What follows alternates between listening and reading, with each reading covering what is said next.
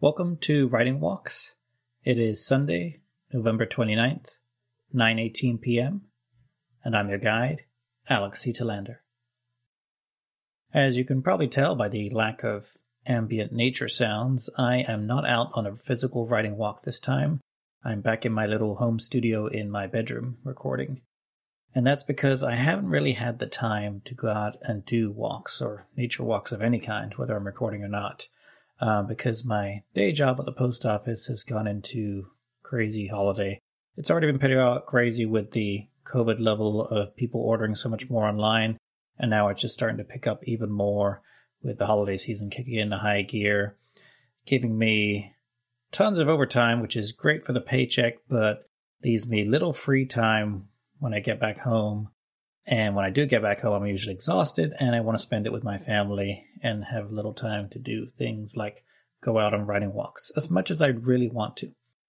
My hope is for the next one, I'm off next weekend for a 4-day weekend that I managed to squeeze in here in December. I'm hoping to try and get a writing walk, physical writing walk done then. We'll see. That'll be for the January episode, so we might have one from the studio there or one actual writing walk. We'll have to see on that. Anyway. Going back to today's writing walk, I'm going to be talking about dreams and then finishing projects and ending the episode as usual with a recommendation.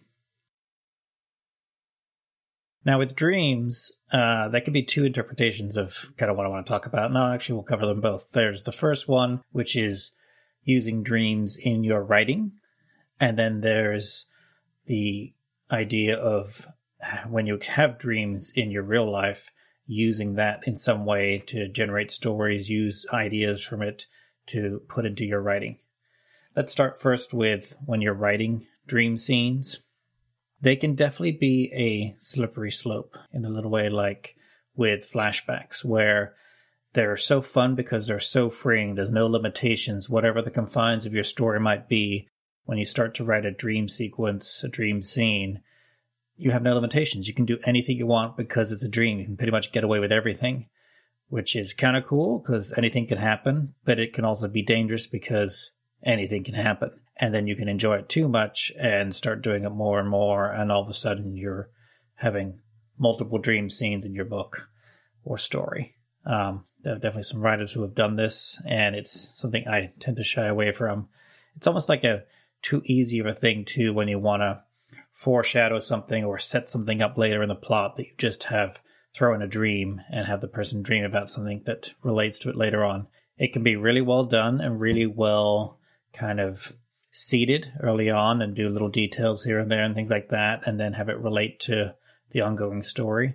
But it can also be kind of lazy writing where you want the character to realize something, so you just have them see it in a dream because, as I said, anything can happen in a dream. And then that kind of weakens the story because it's just a giveaway, almost like a MacGuffin in some ways of putting it in with a dream. So not to never use dreams in books or stories. That's okay to do, but just be aware it's a slippery slope. You can get a little too lazy with it, make it a little too easy.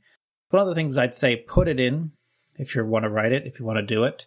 And then when you move on to the revising and editing stage, see if it's really important to the story. And if it needs to be there, if it actually did do its job of being there as a dream sequence, or if it's something that led you to a discovery about the character later on and that you could possibly cut out and still have the story, stand on its own and be strong. Now, moving on to when you have dreams in real life and using those in stories. I'm trying to think if I've ever actually used a dream like in one of my stories. I may have used little bits here and there, but really not that much.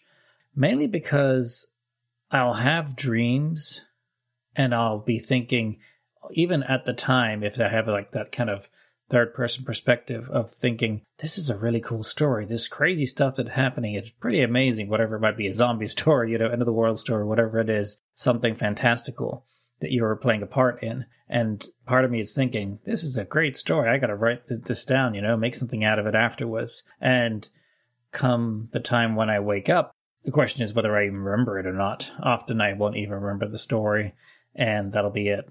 It'll be gone. Most other cases where I do remember the story, it turns out to not be that good of a story. At the time in the dream, as I was experiencing it, it seemed like a really cool idea, but when you analyze it from a author's perspective, a writer's perspective, with some distance on it, you realize there's actually not much of a story there. Now, there can be hints of ideas, little snippets, things like that you can certainly use in stories, ideas. They can be used to generate things. And I know a number of people will keep little books, diaries, journals by their bedside, even just a piece of paper and a pen. And then, the key is when you wake up, you don't always remember the dream, or if you do, it disappears pretty quickly. So that's why you want to have something to write it down real quick. I've also heard feedback from this where you want to make sure if you're going to write down the dream in some way, describe it, you put down as much detail as you can, because usually you're doing this possibly in the middle of the night when you're half awake. And so the stuff you're scribbling down, if it's not concrete and a lot, you'll end up in the morning reading over what you wrote, and it'll be either nonsense or mean nothing to you, but meant, at the time, as you just had the dream, they meant, so much more. Whereas now, later on, it's all kind of either in a foreign language or has references and hints that just go way over your head because you never understood what we were trying to say. So again, like when you're writing dreams in books, you can use dreams, you can use ideas from dreams, but don't expect too much to come out of your dream. Don't expect it to be a truly fantastic story that's never been thought of before. It's your brain kind of, clearing itself out and recycling and refreshing itself. And so weird things can happen, sometimes good, sometimes bad. And you can't always expect it to be a great story to come out of it. So take what you will with it. Again, if you're going to keep a notebook by your side, make sure you take lots of notes as much as you can when you do have that dream. You could even actually, I guess, with your phone by your side, as it probably is if it's charging, throw on the voice app real quick, unless you're going to disturb your partner. But throw on the voice recorder real quick and then just, recite as much as you can of the dream and what it felt like, what you were thinking, all these different things. And that way, at least, you can get as much detail as possible out quickly before things go away. And you can hopefully in the morning have something to work with.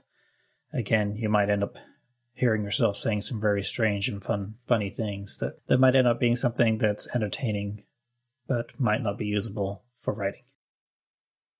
Let's move on to finishing projects. When I did my episode on how I write a novel, I made a big deal about how there are millions of unfinished manuscripts in the world, and this is true. There are also millions of unfinished stories, essays, attempted projects, novellas, whatever you think of.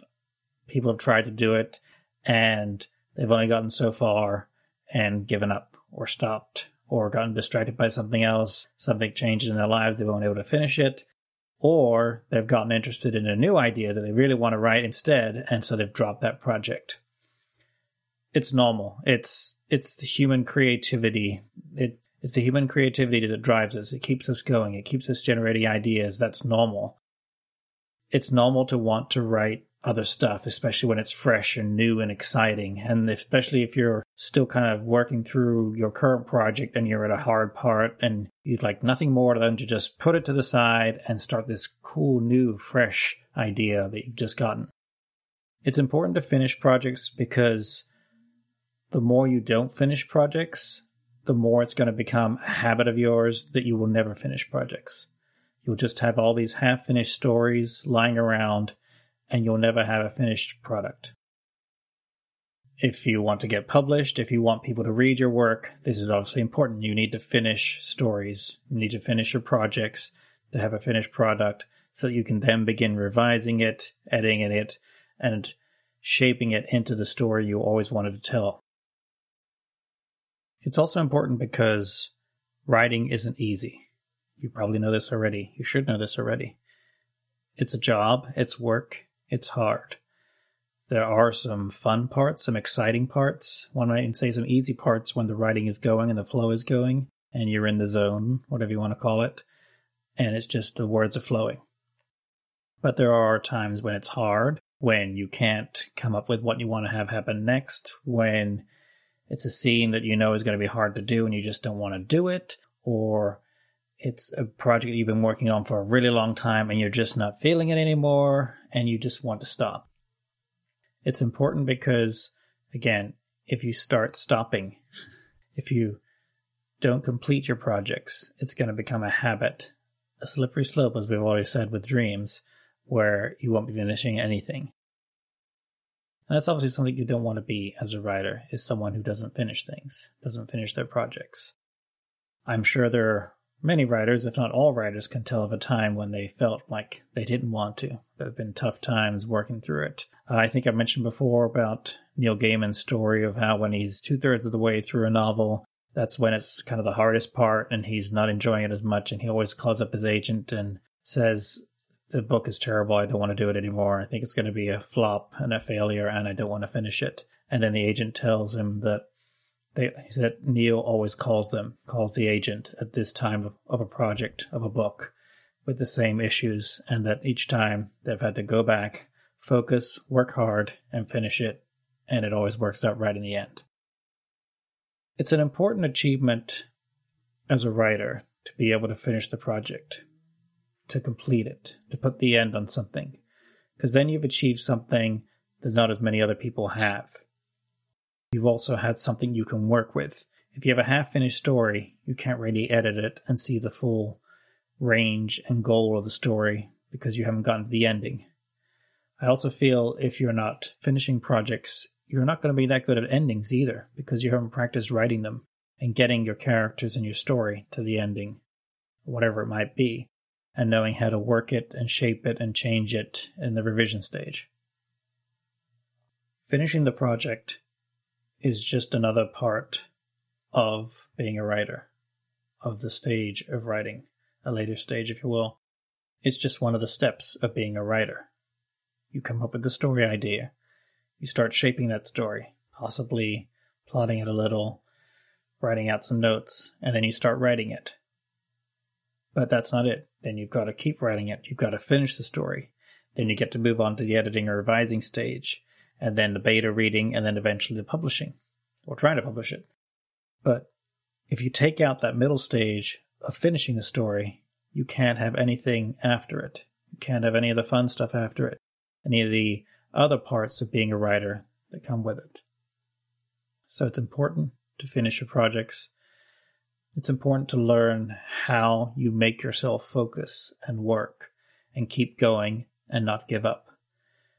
And it's one of those things that does come easier and better with practice. Just like anything, the more you do it, the better you get at it. But especially with writing, the more you keep forcing yourself and working yourself into completing a project, the easier projects will get to be completed. The easier you will get to that ending. Whether it's the right ending or not, you will get to an ending, and then you'll be able to move into the revising stage and fix the ending if it needs fixing. But the more you do it, the better you'll get at it. Again, it's just part of the writing process, and it has to be done. So, don't give up on your projects. Stay focused, keep working, and get to the end. The book I wanted to recommend in this episode is The End of Everything by Katie Mack. Katie Mack is a cosmologist and I think an astrophysicist, a doctor, a brilliant scientist, and she's written a book on the end of the universe. We talk a lot about the Big Bang and how the universe got started. There's lots of books on that, but we don't always talk as much about how the universe is going to end or how it might end. And that's what her book is all about. It's a pretty short book, too. It's only a couple hundred pages. She does spend the first few chapters bringing us up from the Big Bang up to the present with everything that's kind of happened in the universe and, the periods of time that it's 13.8 billion years ago is when the Big Bang happened, and then everything that's happened since then. And then she goes into 5 possible finales for the universe. We have the Big Crunch, the Heat Death, the Big Rip, Vacuum Decay, and the Bounce. And then she spends multiple chapters on each one. And it's just kind of fascinating to hear all these different kind of possibilities of how the universe might end. Pretty much all of them, if they were going to happen, are going to happen very far in the future. So it's nothing really to worry about, except for Vacuum Decay, which literally could happen at any moment. It's unlikely, but it could happen at any moment, and basically everything would end. But the good thing is it would happen so quickly, we wouldn't even really know about it. What I really enjoyed about the book is Mac is really good at just keeping things simple, explaining things to their crucial details, and making it clear and plain for the reader to understand. You don't need to have a science degree or have background in any of these subjects. She really lays that out clearly for you, uses lots of metaphors and similes and everything to kind of put it in perspective. And it's just a really fun voice with the book that kept me interested the whole way.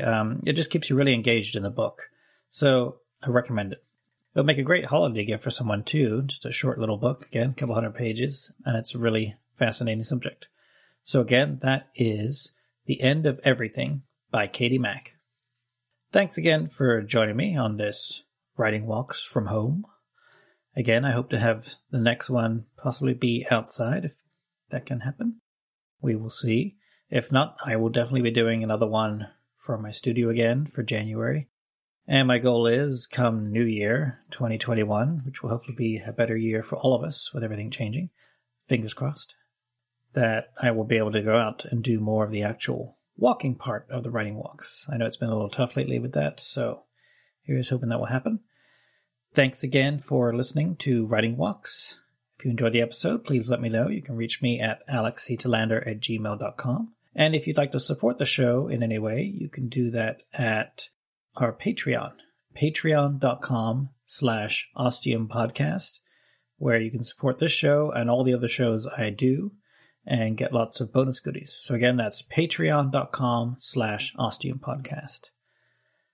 Thanks again, and I'll see you on the next Writing Walks.